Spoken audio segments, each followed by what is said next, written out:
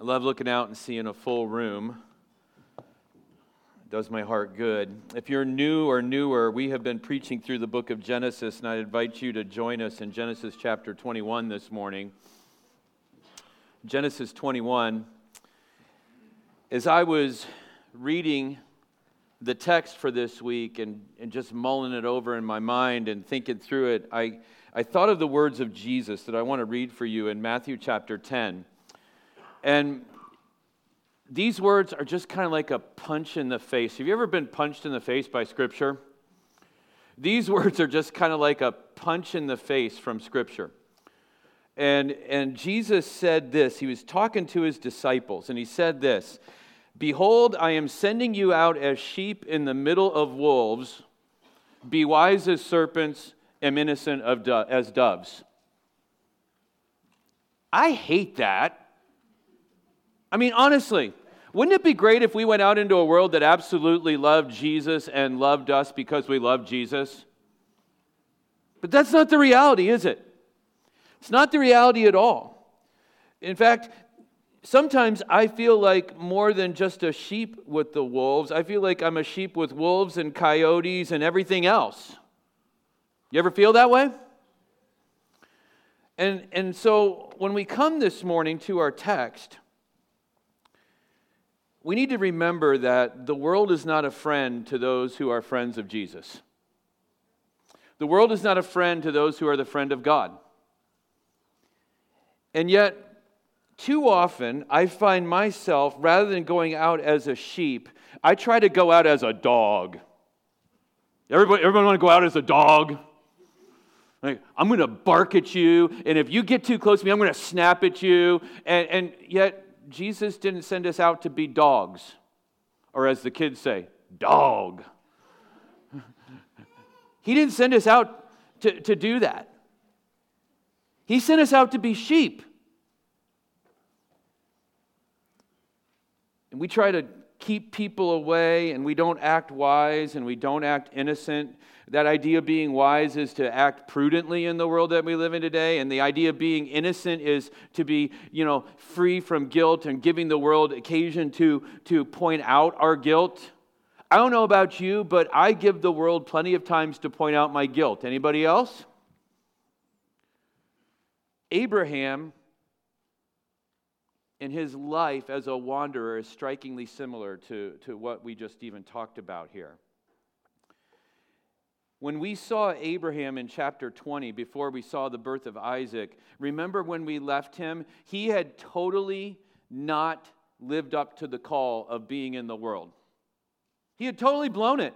He had blown it with Abimelech, remember? He went, and Abimelech is this powerful king in Philistine territory, and when they got there, Abraham was afraid again, even though God has been faithful through all his life, and all these things are true. And when he got into that situation, he reverted back to the old way, and he said to Sarah, what? Okay, we're going to tell Abimelech that you're my sister, because we're not going to have to deal with the problems that come with us being married and him wanting to kill me and all that stuff. Right? Is it fair to say that Abraham and Sarah did not represent God well? Is that a fair statement? Is it fair to say that you and I don't always represent the Lord well in the world that we live in? Yeah. And because God is faithful, He intervened. And now we come to the second half of chapter 21, and some time has intervened. Several years have intervened. Isaac's been born. Isaac has been weaned. And now Abraham is back to the business of being this herdsman that he is. And he's going to have an interaction with Abimelech again. And that's where we come in Genesis chapter 21. And we're going to read verses 22 through the end of the chapter. At that time, Abimelech and Phicol, the commander of his army, said to Abraham, God is with you in all that you do. Now therefore swear to me here by God that you will not deal falsely with me or with my descendants or with my posterity, but as I have dealt kindly with you, so you will deal with me and with the land where you have sojourned. And Abraham said, I will swear.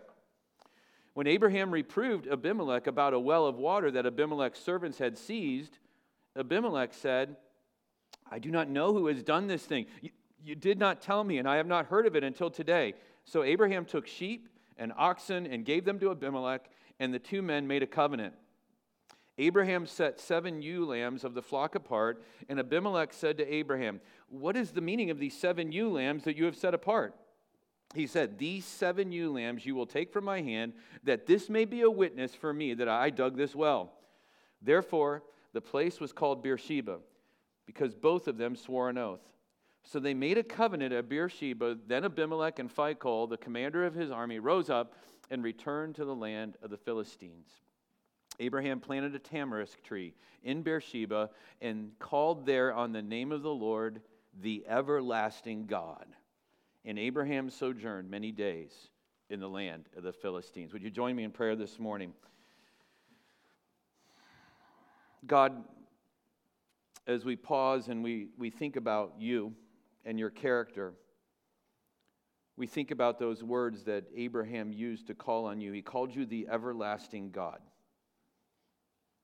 And what that means for us today is that we are now ourselves, right here in this moment, calling on the same God that Abraham called on so many years ago. The same God that created Adam and Eve. The same God that led the children of Israel with Moses and Joshua and the judges and the kings. The same God who came in the flesh as Jesus, who led disciples. And we are talking to you this morning. You are everlasting. You are not bound by time. And that's really important to us this morning. It was important to Abraham. And I pray that this morning you would use the words of Scripture to speak to our hearts. I think there's many of us in this room that can identify with Abraham. We have lived in the world. We have blown our testimony too many times that we can remember. And we need a little hope this morning. We need to connect ourselves to the everlasting God. And I pray that you would do that this morning. Because we live in a world that's not your friend. And if we would side with you, they're not going to be our friend. So I pray that today, Holy Spirit, you would bring the Word of God alive in our hearts. That we would not just see it and understand it, but that we would live it, I pray. In Jesus' name, amen. So let's go back to verse 22. Because as we get into this text, this is really interesting to me that Abimelech and Phicol, who is the commander of his army, and if you wondered if Abimelech was a powerful guy, he's so powerful that he has a general who commands his army, okay? So this guy is a pretty powerful king. And they come seeking Abraham. They come looking for Abraham. And I find that really striking because the last interaction, pretty much it ended with like, okay, let's settle this up and you just get out of my sight, right? Let's go separate ways here. Let's kind of depart and let's not get too chummy with one another. But what's interesting is the statement that Abimelech would make here to Abraham. Do you see it there in verse 22?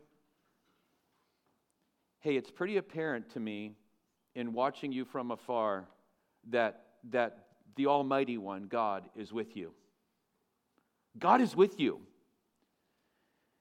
And I don't know if you understand the immensity of that, but Abraham had now left his encounter with Abimelech, and he had gone off and had a son, and he had conducted himself in such a way that it was apparent to the world around him that God was with him. Got a question for you this morning. How many of you have blown your testimony in front of the world in a big way? How many of you have done it?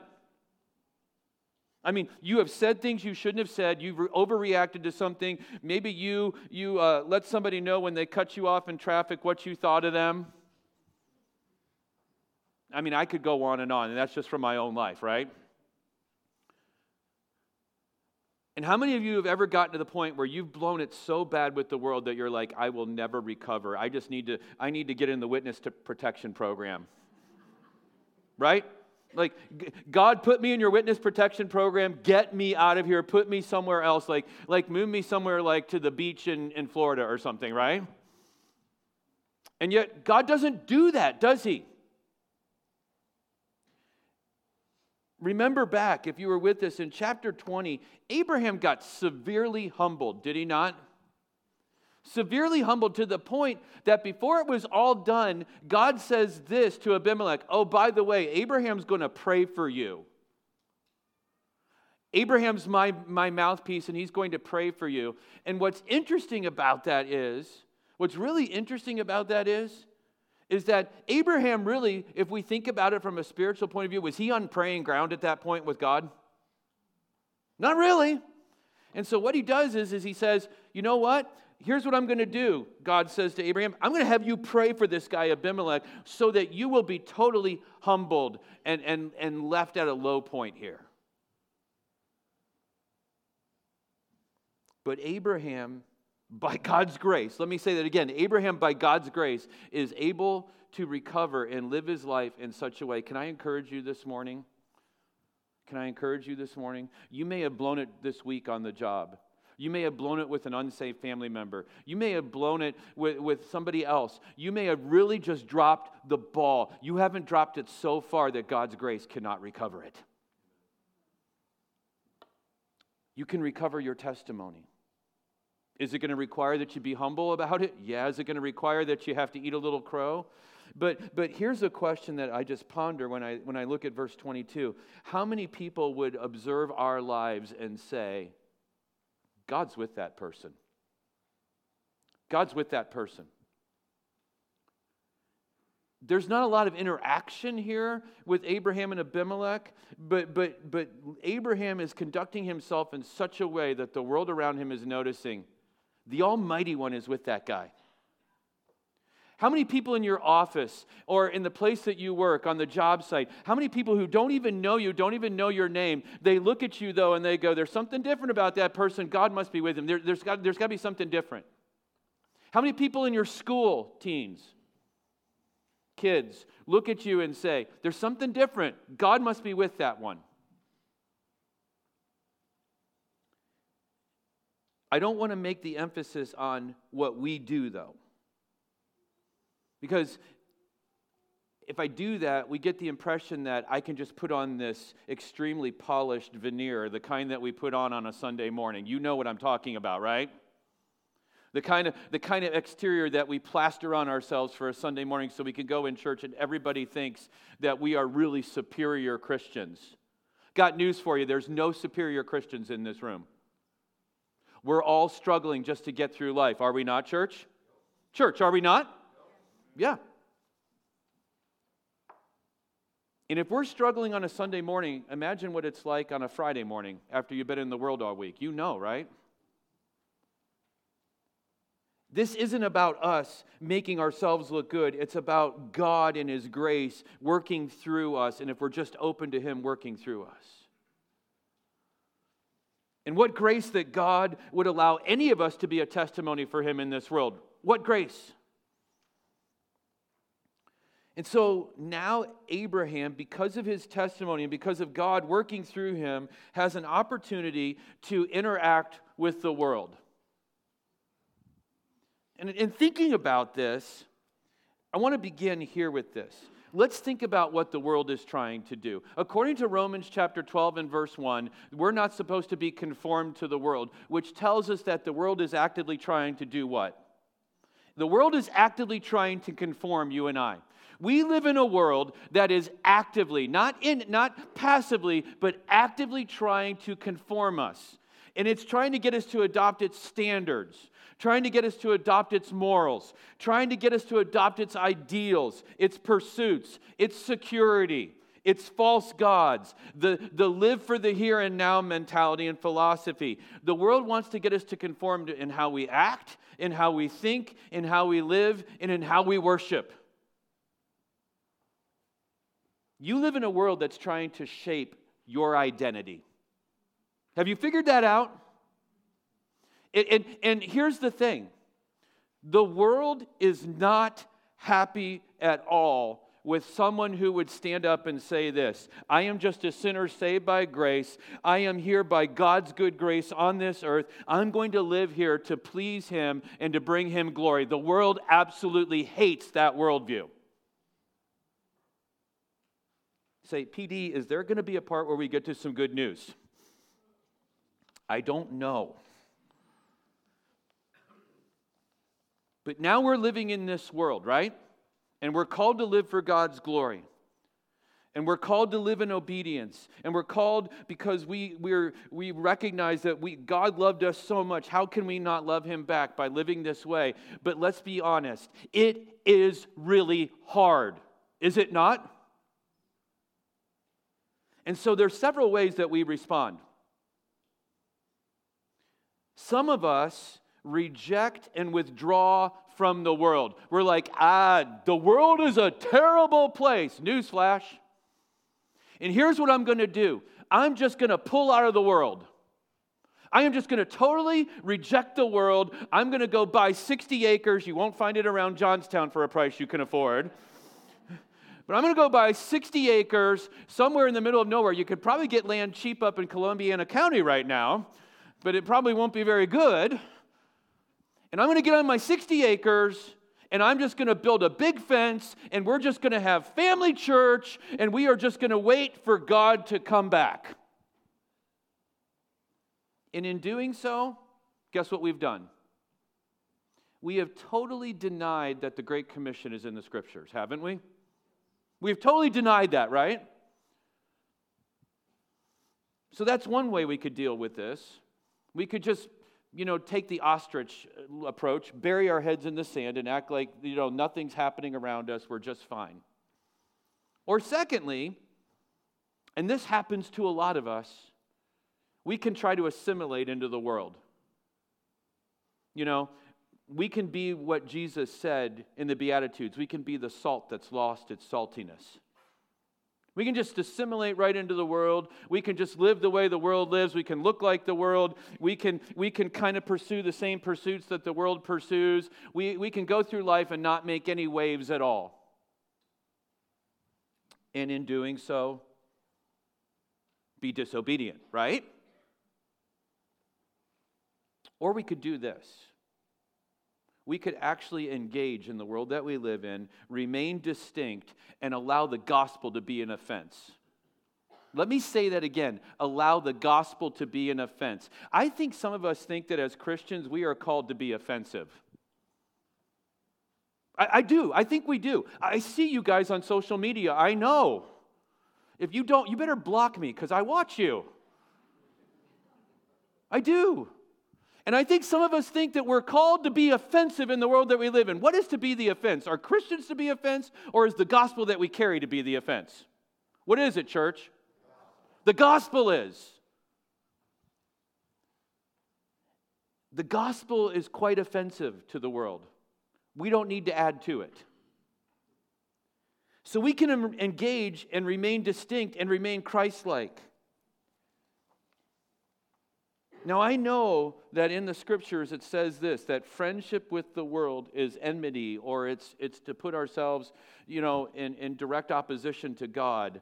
But here we have an example here of Abimelech and Abraham doing something that I would suggest to you that we really ought to sit up and take notice of. Notice in verse 23 that after Abimelech says, I see that God is with you. Now, he says, now therefore, because I see your testimony, swear to me here by God, by the same God that he says is with him, swear to me by this God that you will not deal falsely with me or my descendants or with my posterity, but as I have dealt kindly with you, so you will deal with me and with the land wherever you sojourn. Now there is a reason why he wants some honesty from Abraham, isn't there? Abraham has proven himself not to be always honest, right? But what he is basically asking for here is a treaty. And the treaty has two parts. It's going to basically be, it says a friendship treaty and it's a non-aggression treaty, is what it is. You're not going to get ugly with me. I'm not going to get ugly with you. We're going to coexist in this place. I see that God's with you. I don't want to make you my enemy, and so I'm going to make you my friend. Now, he could have some ulterior motives. Maybe he sees that God is blessing Abraham and he's like, I want some of that blessing, so I'm going to cozy up to this guy. I don't know. Maybe he also knows the account of chapter 14, where he knows that Abraham and his household are pretty powerful. He has some pretty bad dudes in his house. Right? Remember chapter 14? He has 300 or so of those guys, and they went up and they took on a 5-king coalition, and they rescued Lot and all of Sodom and Gomorrah. But I also see here that he just wants some peace. He wants some peace. And what you see here is, in verse 24, Abraham agrees to it. And I think if we saw that happen in our world today, where we saw a well-known Christian make peace with the world, many of us in our judgmental state would be like, that man is a compromiser. Come on, how many of you would feel that in your heart? None of you are self-righteous? I'm the only self-righteous person in the world, in this room? We would look at that and we would say, Abraham, dude, let me have a talk with you. He's a Philistine. He's a bad dude. You can't be friends with him. But here's the thing. There's a mutual respect between the two, and they formed this agreement. And can I say this to you in all love and sincerity? It is possible to have mutual respect and friendship with people who are unregenerate. Let me say it again. It is possible to have mutual interest and mutual respect with people who are unregenerate in the world. When you read the gospel accounts, not every person that Jesus interacted with was a believer. You find him doing some pretty kind things for people who are unbelievers, don't you? You also find him doing some things that aren't so kind, like overturning money changers' tables and calling out Pharisees and things like that. But you find that there is a respect that's given. And too often I fear for a lot of us as Christians, we're not motivated at being and living at peace with others around us. But you don't know how bad politics are. Oh yeah, I do. I just choose to shut them out. We got another election cycle coming. Are you ready for it? It's disgusting.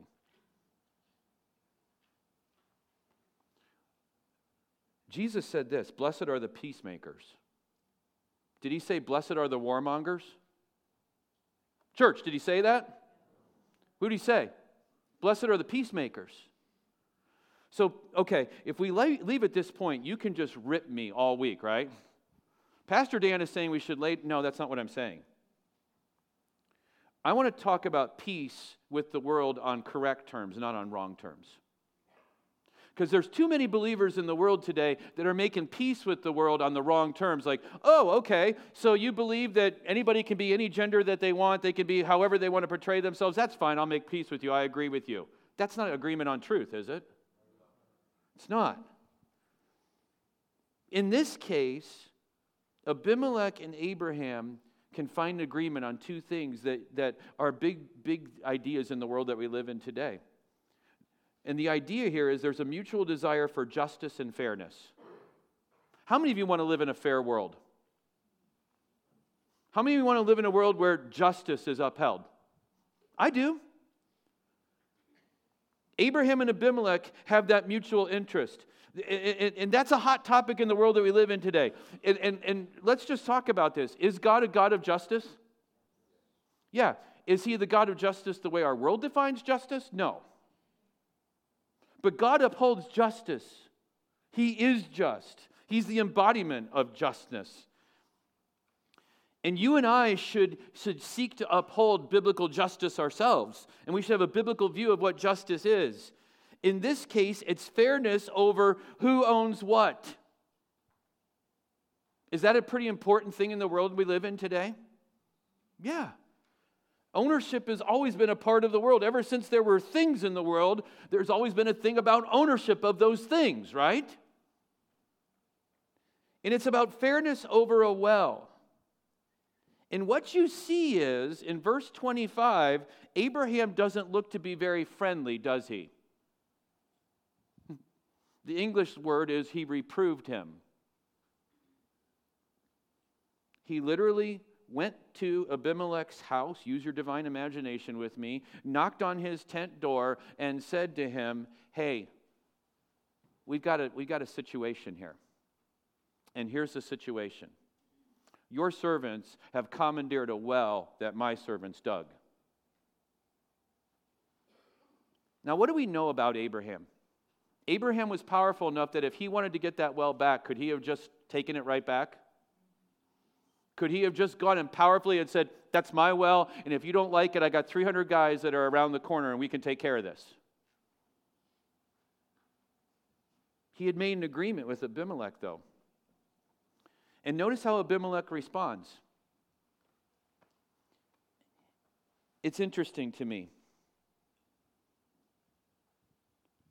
How many of us assume that the world is always going to do the wrong thing? Do we not assume that? You know, in the ideas of fairness and justice, like the world is always going to do the wrong thing, right? In this case, Abraham does what he's supposed to do. He comes and he points out the issue, and Abimelech does something that we would not expect the world to do. Look at verse 26. He says, I don't know who's done this thing. You haven't told me? I haven't heard about this until today. And basically the idea there is, in his language is, okay, this is the first I've heard of it, but let's get to the bottom of this. Let's get to the bottom of this.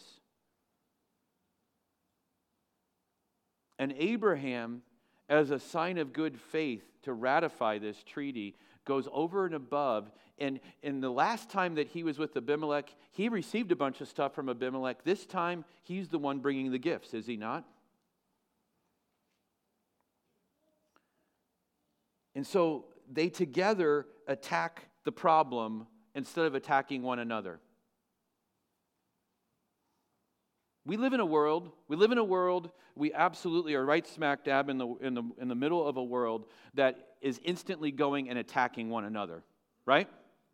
There's a problem, and what does the world do?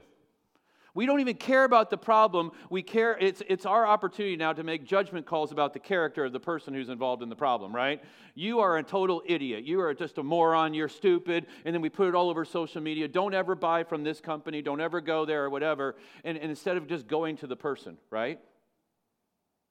It's the kind of world we live in.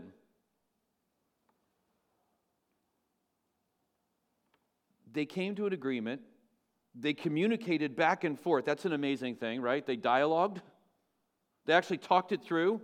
And they got a resolution.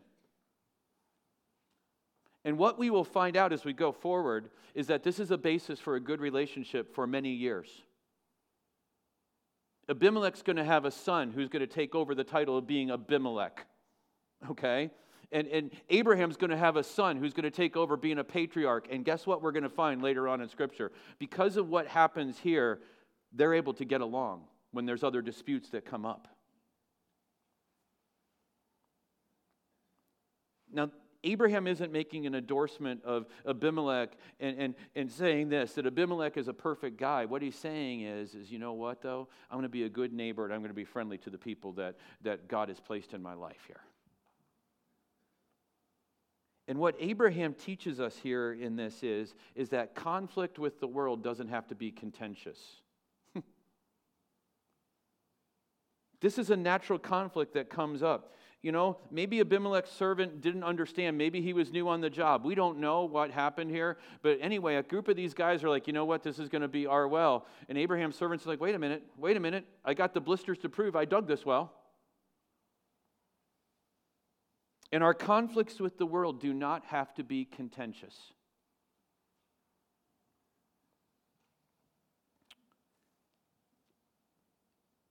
So that gets settled up. And they make the oath in verse 31. They make a covenant in verse 32. And Abimelech and Phicol are like, okay, we've got this settled. We're going to go back home. And then Abraham does something really interesting. He plants a tree. He plants a memorial tree right there in Beersheba at the well. It's kind of like a memorial. Instead of an altar this time, he plants a tree. And the Bible says there in verse 33, he called there on the name of the Lord, the everlasting God. The everlasting God. El Olam. El Olam, the everlasting God. In other words, saying, he has always been the Lord God. And it speaks to the fact that he's immutable. And for those of you who struggle with English like me, that means he never changes. It speaks to the fact that God never changes. He never wavers. His character is always the same. And it's really interesting at this point that Abraham would acknowledge that. And if you juxtaposition that with just Abraham himself, has Abraham changed many times in his life? He's run hot and cold, hasn't he? Kind of like what you and I do, right? We run hot and cold. We get it right some days we totally screw it up. And we totally overreact to the world around us, and we totally give in, and we get conformed to the world. But God consistently stays the same. And Abraham recognizes this. I've changed, but my God hasn't. And one of the things I want to point out to you is, hopefully, if you've been with us the whole time that we've been in Genesis, we have seen, because Genesis is the book of beginnings, it's the book of first, we have seen numerous times where God has been revealed to us in different names in the Scripture. Just in the life of Abraham alone, back in chapter 14, verse 19, he revealed himself to Abraham as El Elyon, or the God Most High, the Creator, possessor of all, the all-powerful one. In chapter 15, verse 1, he reveals himself to Abraham as I'm your shield and I'm your great reward. In chapter 17 and verse 1, he's the El Shaddai, the Almighty One. And now here he's El Elam, the everlasting God. To Hagar, he's the God who sees, the God who hears. And at this point, it might be really tempting to read this stuff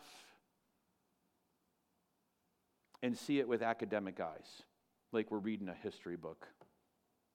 Now, I know a lot of you don't like history. I love history. I'll read a history book. I can read all about history, but history, when I read it, I just read it for knowledge. I read it to like, oh, that's interesting. That's really cool. I wish I'd have been there to see that. Or I wonder what was going on in their heads when this was happening, that kind of thing. But I don't usually read history to transform me. Okay? You know, I know science books don't transform me. They bore me silly. Math doesn't transform me. But God's Word is written to us to transform us, to change us.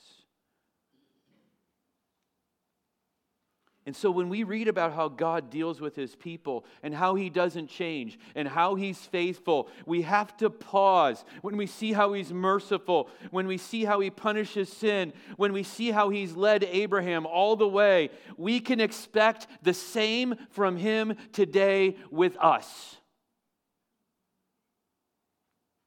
Let that sink in. The same God who led Abraham in all of these circumstances, the same God who didn't give up on him, the same God who saw Abraham go back and forth like he's flopping in the wind, He doesn't change, which means He's the exact same God for us today. He's the everlasting one. And every time that Abram walked out of his tent, when he lived in Beersheba, and many times he would come and go from Beersheba, but Beersheba becomes like an anchoring point for Abraham. Every time he walks out and he sees that tree, he's reminded, my God never changes. My God never changes. I change, but my God doesn't. And I want to point out something to you, because I don't get to preach next week, and I'm really upset about it. Because this next week is one of my very favorite texts in all of the Bible.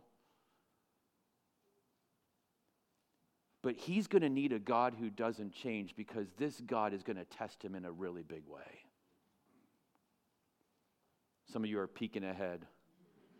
It's like you're on your Netflix subscription. You're like looking, oh, that's what happens up there. Okay. Yeah. What's that? Guilty, yeah. Abraham's going to need this promise in a big way because God is going to ask him to sacrifice Isaac.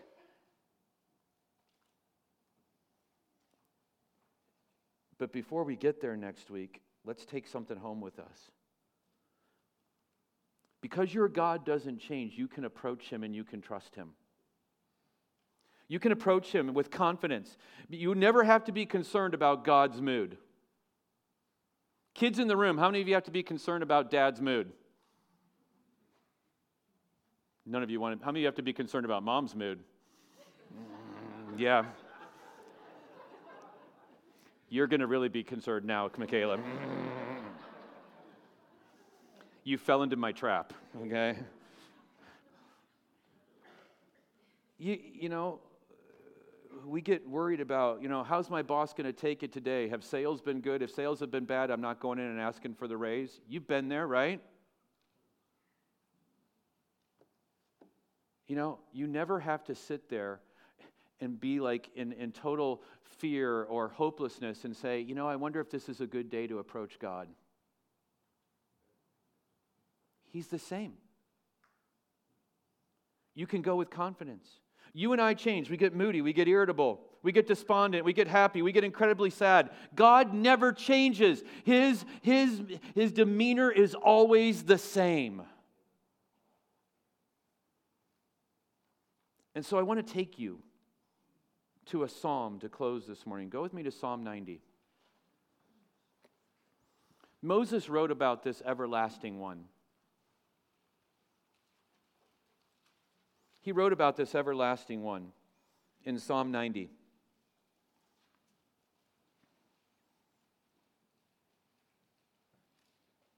Psalm 90, verse 1, Lord, you have been our dwelling place in all generations. This is what Moses is saying. He looks back all over the history of Israel, right? And he says this, it has always been you, God. You have been the place of shelter and safety for us. It's always been you. Look up here before we go further. If you're a believer in this room, who is the one person in all of the universe that you have been able to depend on every time? Has it been the Almighty One? Has it been the Everlasting One? He's never let you down, has he?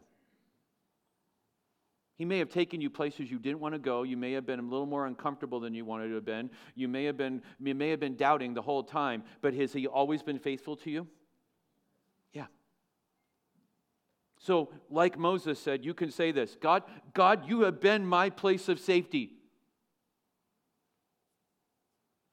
Verse 2. Before the mountains were brought forth, or ever you had formed the earth and the world, from everlasting to everlasting you are God. From before there was time until there will be no more time, you have and you will always exist as God. Think about the things that we put our security in. Think about it. Look, how many of you put security in your house? I mean, when there's a storm raging, how many of you are trusting that the roof's going to hold? One day the roof is going to what? It's going to cave in. How many of you put confidence in your bank account or your ability to go out and earn money? One day you're going to lose your health and you're not going to be able to do it anymore, right? How many of us put confidence in our health? I have been reasonably healthy up to this point in my life. I have no reason to think I won't be. And then God just boom, interrupts that.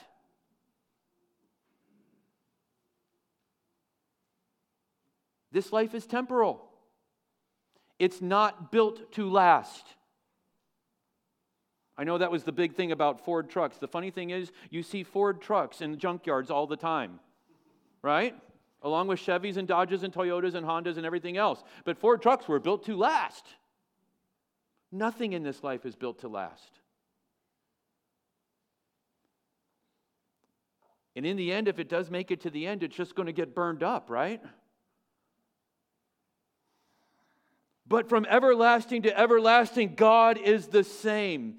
And if we had time, I'd unpack this whole thing, but go with me down to verse 12. Here's what Moses is saying to you and I. Here's Moses' recommendation to us. In light of the fact that we have a God who never changes, who's everlasting to everlasting, and we're changing, and we're always moody, and we're irritable, and we go from happy to sad in a heartbeat.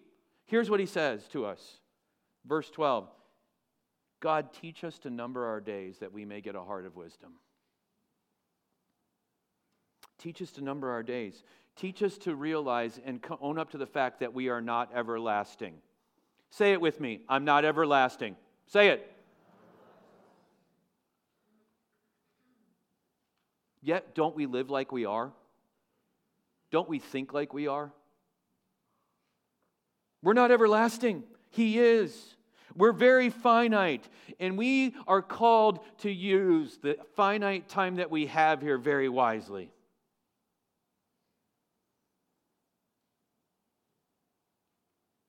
And part of the way that we use it wisely is in the way that we live in the world that God has placed us in. We can choose to complain about it. We can choose to be disgruntled about it, or we can choose to just like, okay, God, this is where you have placed us for such a time as this. We're going to do our best to represent you well here and make sure that you get the glory.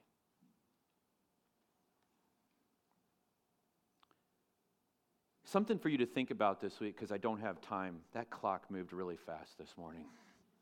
Hate that clock. But consider this week. How does knowing and understanding the names of God, just some of the ones that we've seen here in Genesis, how does knowing the names of God actually keep me from being conformed to the world if I plug into those? There's a correlation here. The fact that He's all-powerful means that I don't have to worry about the powers of the world around me, because greater is the one who is in me than the one who's in the world, right? That's just one to consider. The fact that He's my reward means that I don't have to look to the world for my reward. I don't have to look to the world to tell me what should be my reward. I have the best reward, and that's God Himself. The fact that He's my shield means that I don't have to go out of my way to protect myself. I just have to use my wits that God's given me, and I have to rest in the fact that He's going to be my shield.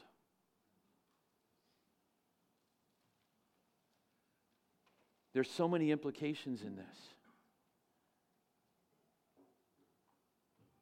Maybe you're that person who has really botched your testimony. Can I say this to you today? If there was hope for Abraham, and I know we put Abraham way up here.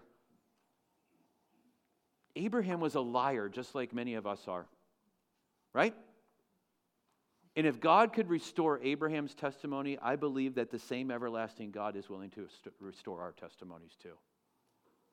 And it begins with today by doing the right thing. It begins by today purposing to live for His glory.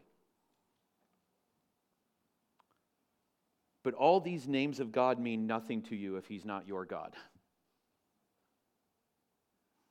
If Christ isn't your Savior, the names of God that matter the most to you are that God is judge.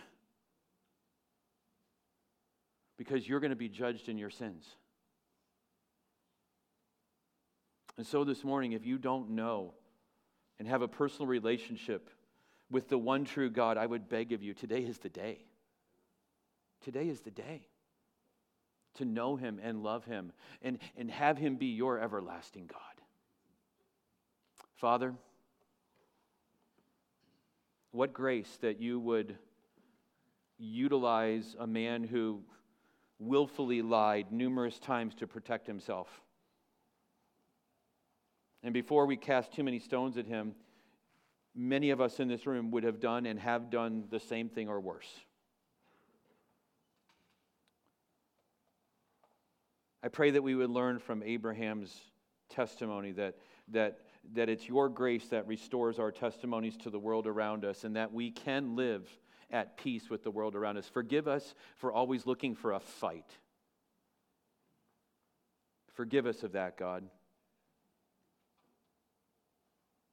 May we uphold your glory and your kingdom and your agenda higher than our own, Lord.